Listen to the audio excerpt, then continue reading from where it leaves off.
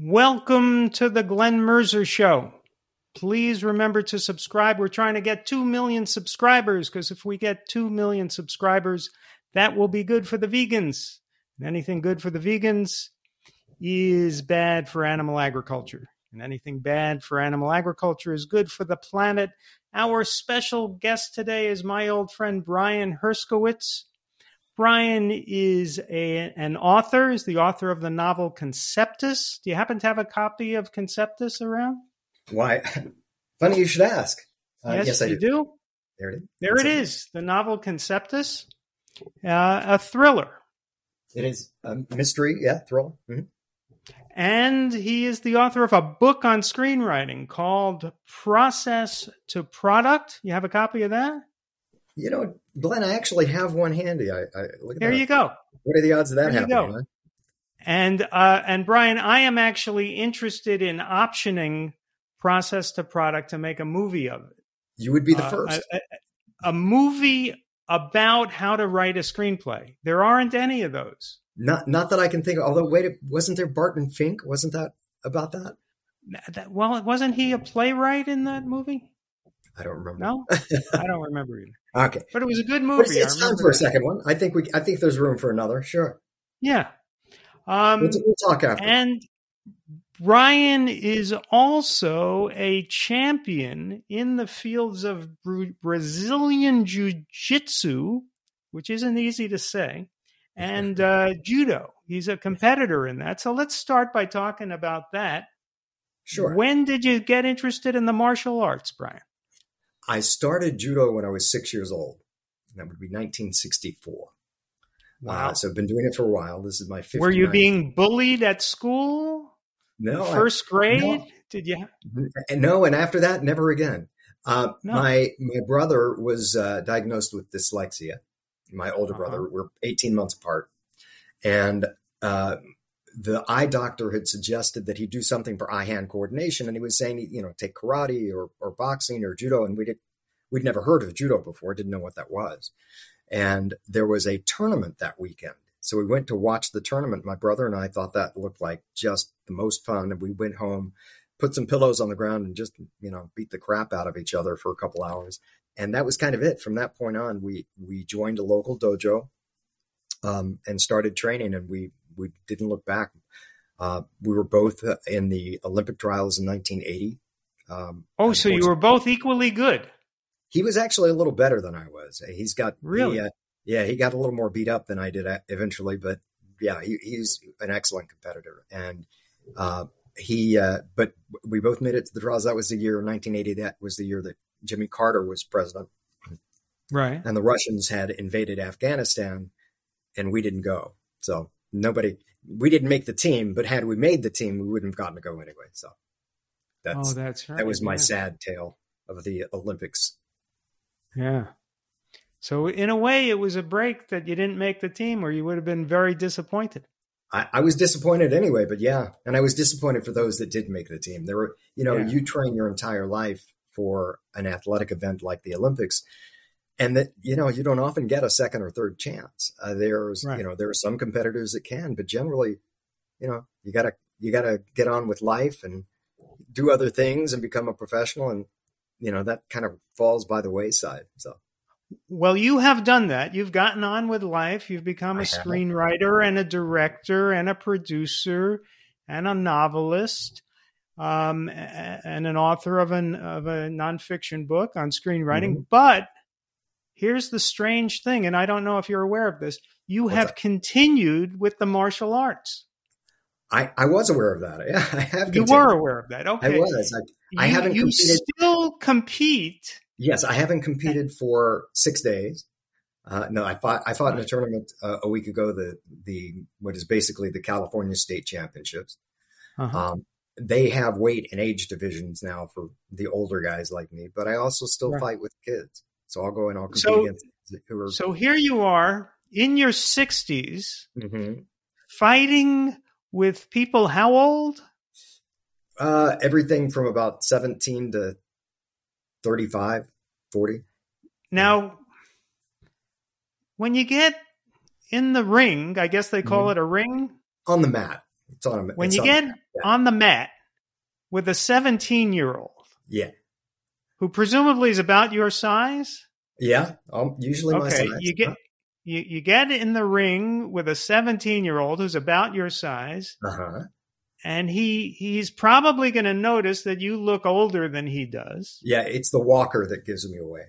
It's the walker. Now, Yeah. are you allowed to hit him with the walker? I wish that were true. No, Yeah. it's They usually have a. So you get it. I'm trying to get into the mind of that 17-year-old, thinking, Oh, I guarantee you, I'm going to beat up Grandpa here.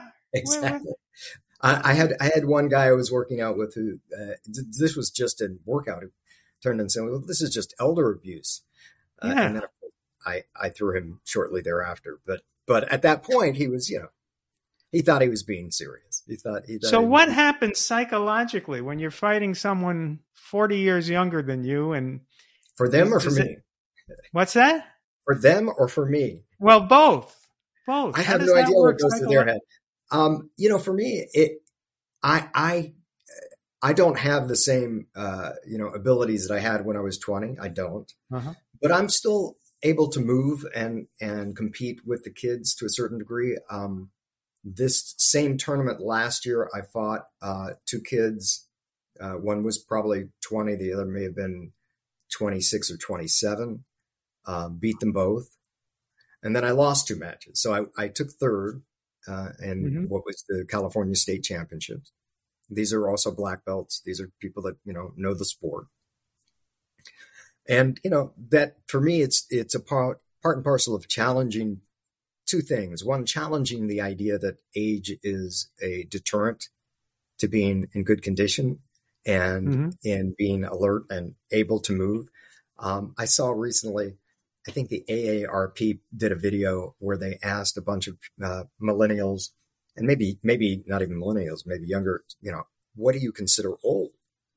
And they said, 48, 52, 70. And they had all these different answers. And then they had people, those ages come out that were remarkable in whatever field, like a dancer or a gymnast or a weightlifter or, and they would come out and they'd say, okay, just do what I do. And these kids were just, wiped out, and it totally changed their perspective about what is aging. Right. And, I like that. I like the idea that I can go onto a mat and people go, oh my gosh, what is that old dude doing out there? And then perform, and people, look and go, okay, all right, he's legit. He's out there for a reason. But for me personally, it's about challenging myself. One of the things that I discovered is as I've gotten older, and the weight divisions stay the same, but then of course they put you into different age categories as you get older. There's very, very, very, very few people left in my age group. So I'm often, going to competitions and there's nobody to compete with. So I started looking at it and going, you know what? I'll just compete with the kids. I'll get a workout. I'll be able to move. I'll be able to, stay in shape. And it motivates me because there are no rules against that. As far as I know, I mean, they may, if I keep doing this, they may institute some, but right now they keep letting me do it. There isn't somebody in charge of like the Brazilian Jiu-Jitsu League who says this isn't fair. This guy has so much wisdom. Should be able to use all that wisdom against this poor young kid. Yeah, as I say, it's old age and treachery. Yeah, that's my opinion. But they allow that. They allow it for now. We'll see. We'll see if it keeps that way. Now, Brian, you may be aware of this. Your wife is the actress Gina Hecht. I had heard that. Yes. Yes. How does Gina feel about your still competing in martial arts and fighting 20-year-olds? That's a good question. And the answer is a rather unpleasant one, in my opinion. She'd rather I didn't do it. I think she's concerned that I'm going to get, seriously injured or break something. And honestly, that's a possibility. It was a possibility when I was, 17, 18, 19, 20. It's a possibility now. I'm more careful than I used to be. I had a do or die attitude. Now I just have a do or maybe not so do, maybe not do. That's my attitude now. But it's, she has legitimate concerns. But I also, like I said, this is one of the things that motivates me to stay in shape, to eat healthy, which I think will bring us full circle to veganism, and to let us hit that subject. You Sure. are a vegan, and a fairly newbie. When did you go vegan? It was during the pandemic, probably. Well, was during just before the pandemic? So like about the last 3.5, 4 years. And what happened is I had a regular checkup with my cardiologist, and he listened to my heart and said, "Oh, everything's great. I did a stress test. Everything was perfect. You're fantastic. There's just this 30% blockage." And I was, "I'm sorry, could you go back just a second? You just said something that I didn't quite hear. Say it again." He said, "Yeah, you got a 30% blockage, but everything's working fine." And I said, "Well, I shouldn't be concerned about that 30% blockage." And he said, "Nah, I wouldn't worry about it. Are you eating well?" I said, "Yeah, I eat pretty well." He said, "Are you exercising?" I said, "Yeah, I exercise a lot." He said, "Okay, yeah, don't worry about it." But I kept kind of pushing and saying, "Well, this concerns me that you're telling me this." And he said, "Well, let's do a calcium test." I'm sorry. No, Go no, ahead. Let's do a calcium test. So they did a calcium scan. And at that time, I knew nothing about what, calcium numbers mean, but basically it's, you want a calcium score of 0. That's where you should be. Right. And 0 to 100 is, mild heart disease. 1 to 200 is moderate heart disease. 2 to 3 is serious heart disease. 3 to 4 is, oh my God, you should probably, be lying down. And my calcium score was over 400. It was 426. Oh. And I went back to him and, again, he said, "Oh, yeah, don't worry about it." But statistically, at 400 and above, you have a 95% chance of a serious heart event in the next 5 years. And that didn't sound very pleasant to me. And I started looking into, is there anything that I can do to at least help with this issue that I had? And I was already not a big meat eater. I didn't eat any red meat. I don't, but I was somebody who ate chicken, and I did eat fish. And I ran across a documentary called Game Changers. Right.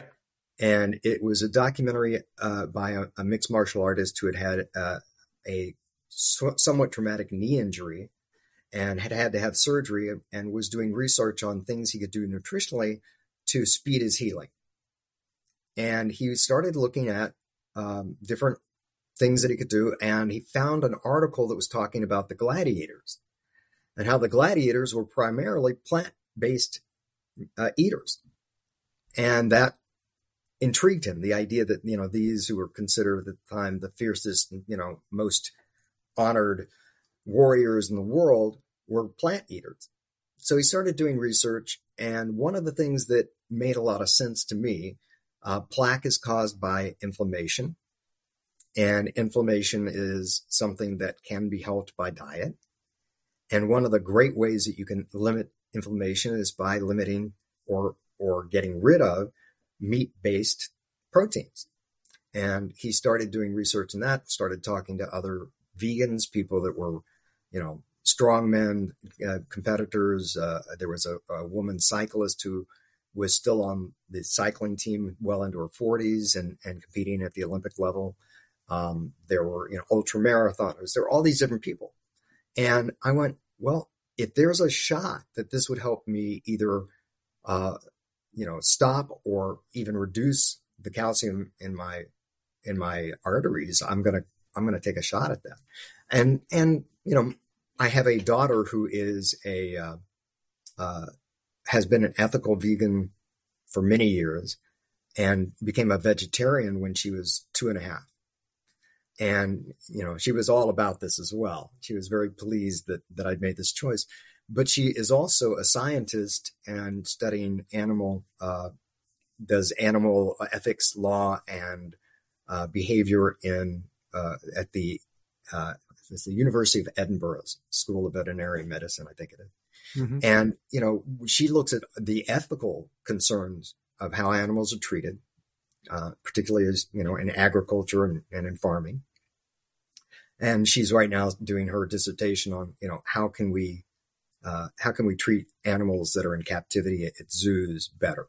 How do we make them more, feel more at home, I guess, is what she's trying to do.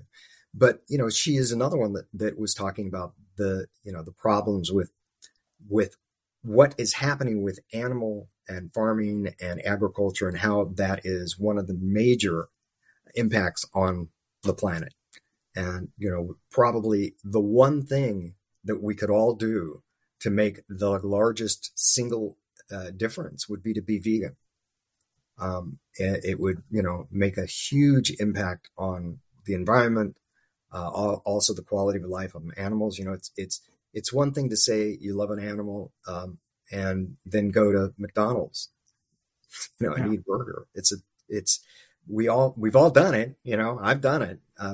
But as I've, started on this journey, I started to realize not only is it better for my health and better for the planet, but there's, if you care about animals, the treatment of animals in agriculture and agricultural farming is really, it's not a good life, It is not. Now, I want to get back to your daughter and the ethical issues, but first, let me ask you, since you went vegan, have your cholesterol numbers gone down? Have you gone back for a calcium test again? I have not gone back for calcium testing. My cholesterol went ridiculously low. It went from, I've been on what are they called? Statins? I'm sorry? Statins. Yes. I've been on a statin for years. And when they found the calcium, they upped the dose. But I still think my cholesterol went from about 178 to 112. Wow. Yeah. It's up now a little bit more. It's probably in the 120 range, 125 range, but still significantly lower than it would be if I hadn't been vegan, I believe. Right. And it's also changed the LDL, HDL levels and made the ratios better. Very good. Just another, very important measure. And I don't know if it's done anything to my calcium score, although I do know that the last time I went to my cardiologist, he listened and he said, okay, so, you've got about a 20% blockage. And I went, well, that's interesting. It was 30% before. So it's, I don't know how he's measuring it. I don't know how they do that. And I don't know how accurate it was, but I went, well, that's down. I mean, and that's a good thing. Well, what did he say? When going from 30 to 20 is a 33%. He didn't say reduction. Anything. What did he say? Yeah, not a thing. He didn't say anything. Not a thing. No, did he show any curiosity about what you're doing with your diet? Not so much. I told him I had gone vegan, and he was like, oh, okay, that's good. But he didn't really have a strong, opinion of it one way or the other. There's a remarkable lack of curiosity in that. Yeah. I'm actually so let's talk about your daughter. Yeah. She becomes an ethical vegetarian at the age of 2? 2.5, yeah. How did that happen? Well, she was a huge animal lover at that time. And we had been giving her, again, fairly healthy food. I don't think she tasted sugar until she was like 4. And when she did, it was like, what is this strange magic? How do I get more of that? But at the time, we would give her turkey dogs was one of the things that she would eat. And she, or a chicken dog or something like that. And she was eating one. And she said, this is good. What is it made out of? I said, well, it's made out of chicken. She said, the animal chicken? I said, yeah. That was it. Never touched another bite. And she has to this day never eaten meat. Wow. And to the degree where, I do eat some of the plant substitutes that, taste like, look like meat. I'll have chicken strips and, the Beyond Burgers. She doesn't have any interest, doesn't want that, doesn't care for that flavor, doesn't want the feeling of that flavor, that texture. And I respect that.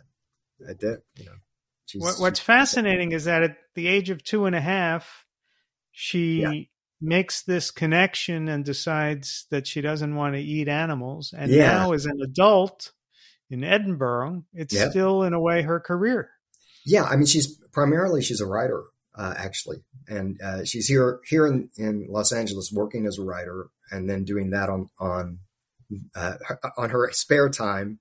And also she volunteers at the Aquarium of the Pacific where she works with animals there. So she's a little bit of all over the place, but those are her two big loves, the entertainment industry and then being good to animals. Uh-huh. And since you've gone vegan, mm-hmm. How has your life changed? Well, you know what? I mean, friendships, family, has it changed anything? Not too much. For a while there were those people that, would kind of scoff, when I'd say, well, I'm vegan, I'm not going to eat that. And, oh, come on, have a bite, it's not going to kill you, that kind of thing. But overall, people have been pretty respectful. My brother, who I mentioned, is also an athlete, and the martial artist brother. Yes, he had to retire from the sport. He has rheumatoid arthritis. Uh-huh. And one of the things that I was telling him was about game changers and the idea that it limits or lowers your inflammation in your blood. And he was like, yeah, I don't know. I don't know if I could, be vegan. Anyway, he watched the movie. Halfway through it, he was standing up and saying, I can do this. I can do this. So he became vegan, and he was very, very strict about it. So it's changed people around me a little bit, but honestly, the one thing that I was concerned about is, I had always had this vision of being a vegetarian or a vegan as, it's going to be really hard to find good food and I'm not going to enjoy the process and when I go out to eat. But that's changed significantly. And more restaurants are catering to people that are vegetarian and vegans.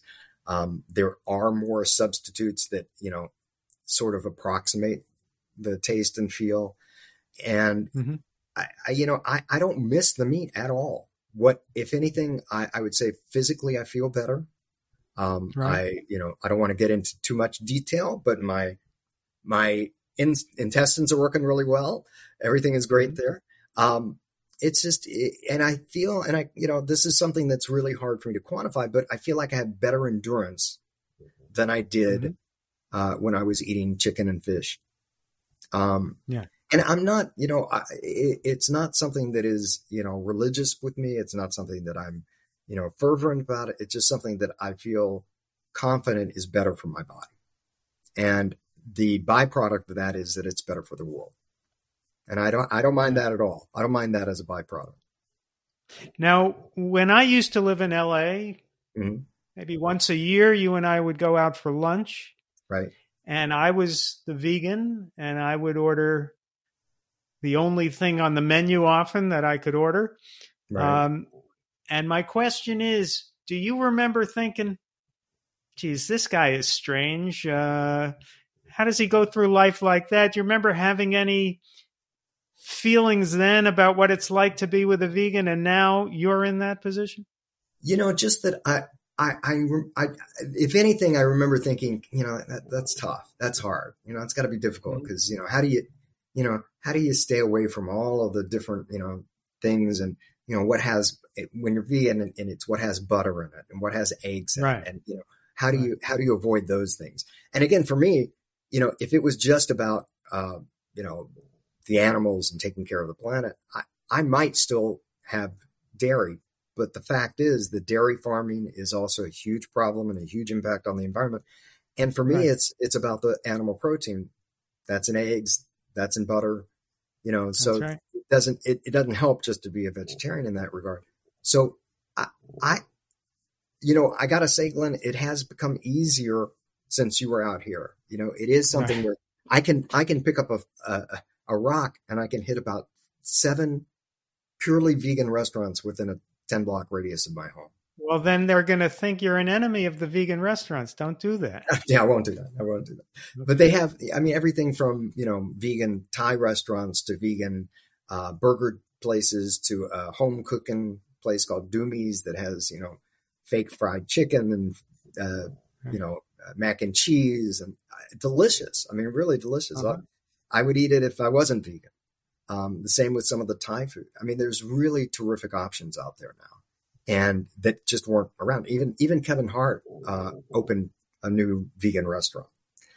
And it's, I think it's more than a trend. I think people are waking up to the fact that we're, it's 11:59 and 30 seconds in the world. And we're not going to be around much longer if we don't start paying a little bit more attention to what are we doing to our environment? What are we doing to our ecosystem?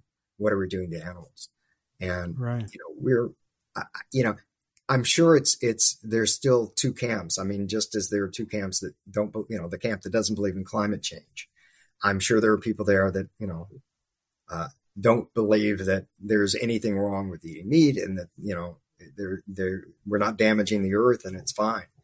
But there's just overwhelming scientific evidence that we are, and that we're getting really close to the point of no return.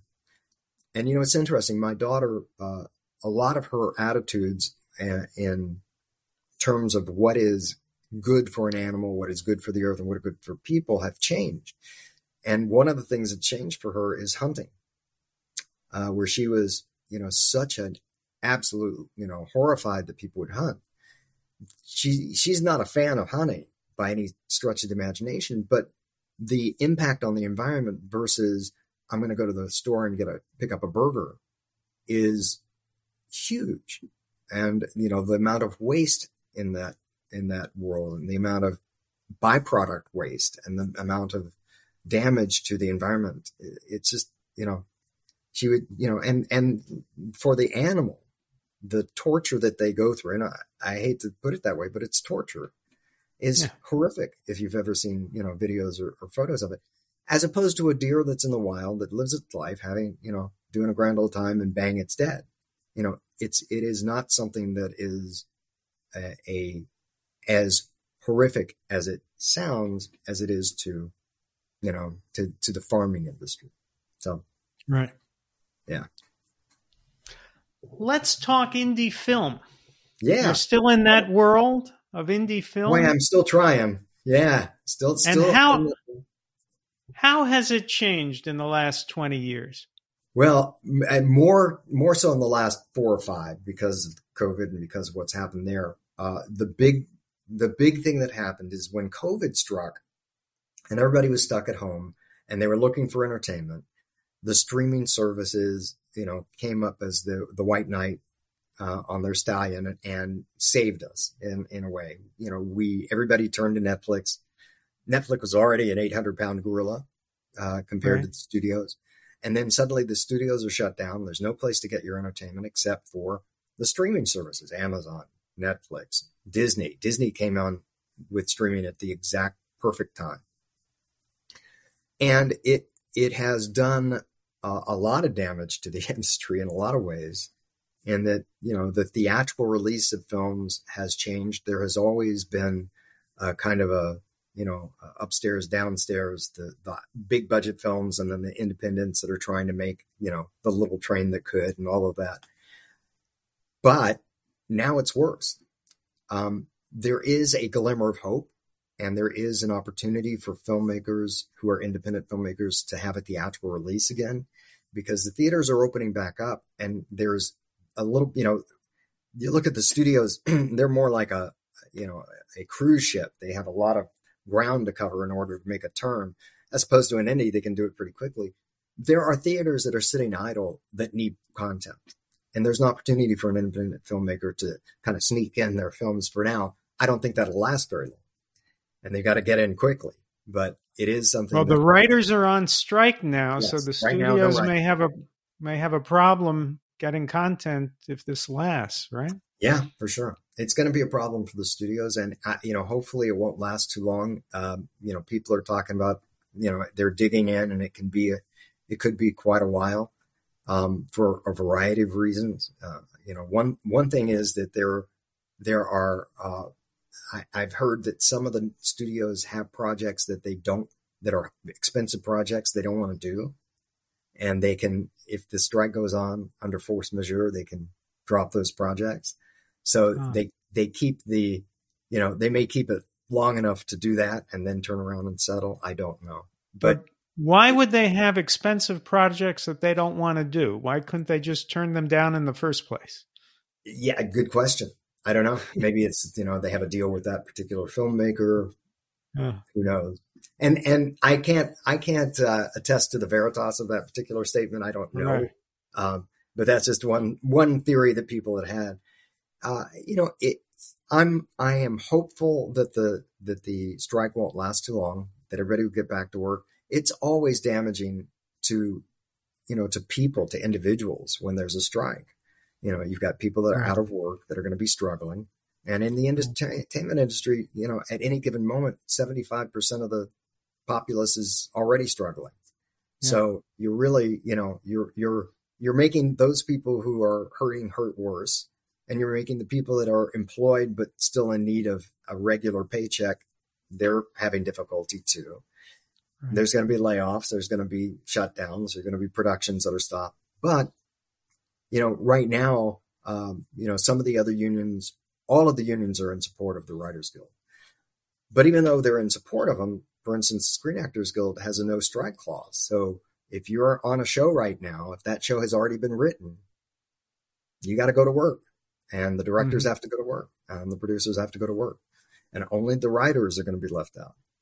And I'm sure we're going to see, like we did in the last strike, we're going to see another boost to reality programming, game shows, things that are non-union or not written, non-scripted. Right. Yeah. But or allegedly non-scripted. Or yes, exactly. Allegedly non-scripted. I do think that it's, part of the issue is, when the writers, 10 years ago, writers would have if they were on a show, they would have 22 episodes. They would be getting a weekly salary. If they wrote a couple episodes, they would get that money, plus they would get residuals. Well, now, it's not uncommon for a season to be 8 to 10 episodes and not have reruns. There's no prime time reruns anymore. So the money that you used to make a living, that money's gone. And yet the studios and the networks, they're making plenty of funds. And the question is, can we make this more equitable? And the answer is, yeah, we can, but, is greed going to allow us? Right. And I think ultimately, one of the other things, and this is another difficult subject, is that there's now all this AI that's coming up where they're talking about, we can just plug in an idea and an AI will write a script for us and we can just shoot that. There's no writer. We can do that. I think that would be a disaster. Now, what do they call it? Chat GPT? Is that it? Chat GPT. Huh? So like if that starts writing shows, is Chat GPT going to get its name over the title or under the title? I don't know how they're going to do that. Wow. They'll Can have to Chat GPT direct also? Can it be an auteur? You know what? I don't know about that, but I bet it could edit. Yeah, man. That's another whole nother argument. And that's one of the other things that the Writers Guild is looking for protection from artificial intelligence. How do you stop the studio from saying we can replace you with a bot? Wow. I wonder if it's hard to believe they could be good writers. Those artificial things. The demonstrations I've seen have been frightening enough to where I don't want to find out, because you can say to one of these chat bots, you can say, write a short story in the style of Ernest Hemingway. And it'll do it? It'll write in the style of Ernest Hemingway. And you read it and go, wow, that really does sound like Ernest Hemingway. So, if it can do that, wow. But that's scary. Between that and the deep fakes, the idea, that you could say, I want Humphrey Bogart to star in this film, and I can take his image and I can get it to, speak in his voice and, have an actor off camera in a motion capture suit, and it's Humphrey Bogart. There has to be some way of first of all, defining who and how that works with the actors that we have. And also, how do you, and particularly on the political spectrum, how do you stop someone from doing a deep fake of someone that then gets out into the ether and suddenly you've got, some political figure doing something heinous that they never did? And how do you prove it? How do you, how do you stop that from being a thing? And right now, that's a scary question out there. I think so. I think technology has gone one step too far, at least. When I first moved to LA, I got into the Writers Guild, and I had never earned more than like $6,000 in my life. And I got a blind script deal with a studio that used to exist called Lorimar. Sure. And I was going to get the first big check of my life. And then the writers went on strike. And I spent the next 6 months picketing until I finally got that check. But I'm so glad I'm not in LA now, because I have sort of aged out of the Writers Guild. I haven't had work in so long that I'm no longer in it. Yeah. So if I was in LA now, I wouldn't be able to go picket. I mean, when you're so unemployed that you can't even go on strike, that's not good. Yeah, that's a hard one. Yeah. So I'm avoiding that here. But it is a sad thing that I'd say every 2 or 3 times that the guild deal is up, there's a strike. Yeah, and it is a difficult industry right now, in that there is so much competition for eyeballs, because when you and I were coming up, there were 3, maybe 4 networks. Right. There was maybe HBO was, and maybe Showtime, maybe, there were 6 different places where TV and, was disseminated, and the rest of it was all theatrical. And the networks and the studios, they had pretty much a lock on that. Now there's hundreds of streamers and, dozens and dozens and dozens. And how do you get the eyeballs onto your projects? Which is why people like, at Amazon, they're doing Lord of the Rings, and, at Disney, they bought, the Star Wars franchise, and they're doing Star Wars, they're doing Marvel. And then you've got Netflix that spent $250 million on Knives Out to do 2 sequels. It's an extraordinary thing, but they're throwing a lot of money at the very top and very, very little at the very bottom. And it's tough as it can be to get eyeballs to come to you. You have to have something unique. You have to have something that's dynamic. You have to have something that's different. I do a once in a while, I do an analysis with a group called Storyboard. They're a networking group for writers, and they usually take films that have not yet been put out and look at the scripts and analyze them and try to, predict how they're going to do in the marketplace. And they had a script last night that I was the moderator on, and it's called Beau is Afraid. And it's very interesting. I love the script. It was Ari Aster who did Hereditary, but also very, very odd, very, very kind of deranged and odd story, and fantastic. It got a theatrical release. It's out now.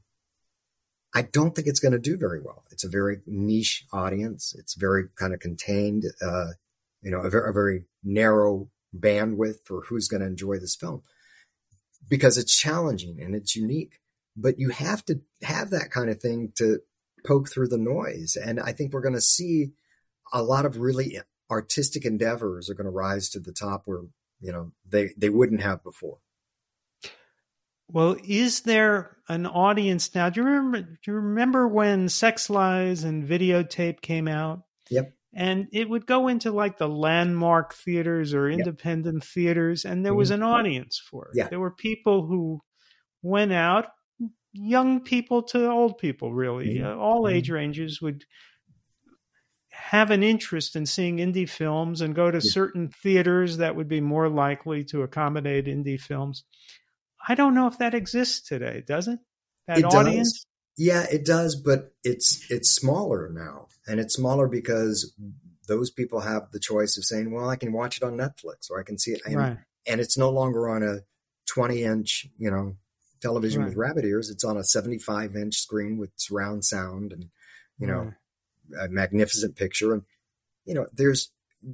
our home entertainment is becoming more a destination than it used to be. That Yeah. used to be when you couldn't get out to the theater or you wanted to relax after work. Now that's like, we go sit down and we're all going to hang out. We're going to watch, we're going to binge watch this series, or we're going to watch this great film. And you don't as much miss the spectacle of having something in a big screen and a big theater because it's there. And that's one of the other problems is, the choice that we have. I think people tend to be a social group. I think we want that interaction with other people generally. Right. And I think that's one of the things that keeps and will continue to keep theaters open, the idea. But when you listen to the movies and see the movies that are making really big money, they're epic, action stories that people want to share on a big screen because it's bigger than life. It's, it's the Marvel movies. It's the, the big Disney animated films. It's, it's those are the properties that people are going to the theater still to see. To a lesser extent, the horror genre, which has always been kind of the cornerstone of, the lowest entry into the industry in terms of independence and the highest return. And that's still the case. And people, again, there's something communal about being scared in the dark with people. Right. As opposed to being by yourself. There's also something communal to laughing at a comedy. Yeah. When you watch a really witty comedy and you're home alone. No, but there is some reason that comedies are also a little more difficult than they used to be in terms of the theatrical releases, because there are now so much offerings, on every channel now.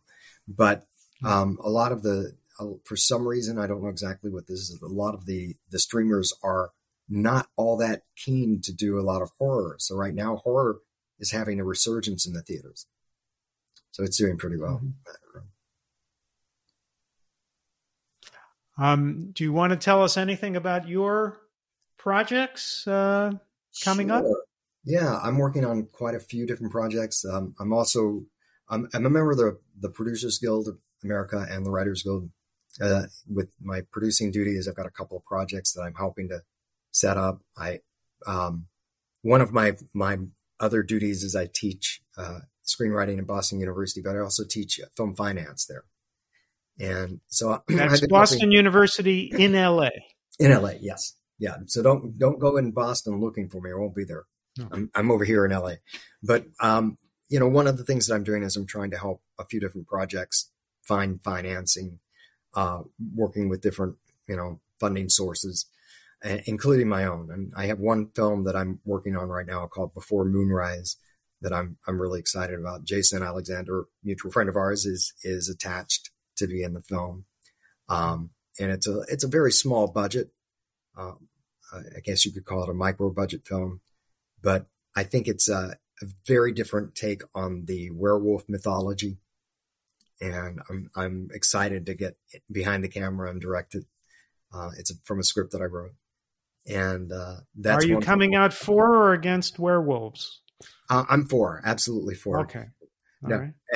It's more psychological thriller than it is horror, this particular script.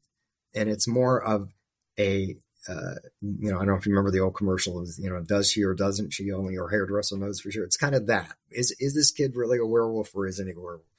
And it's an examination of that and what are the psychological ramifications of someone who thinks they're a werewolf. What would cause that? And I'm guessing Jason doesn't play the werewolf. He is the psychiatrist. Okay, there you go. Who is analyzing the werewolf, deciding whether or not he's insane or a werewolf. Okay. Yeah. So if you like that idea, keep in touch. Come to a theater near you. And did you write the script? I wrote the screenplay. Yeah. Okay. I did. Well, good luck with that, and thank you for joining us today. Thank you. Stay vegan. I shall. try to bring a few more along. As you Not say, my brother. That's one down. That's one. We'll keep working on it. It's getting close to midnight, as you say.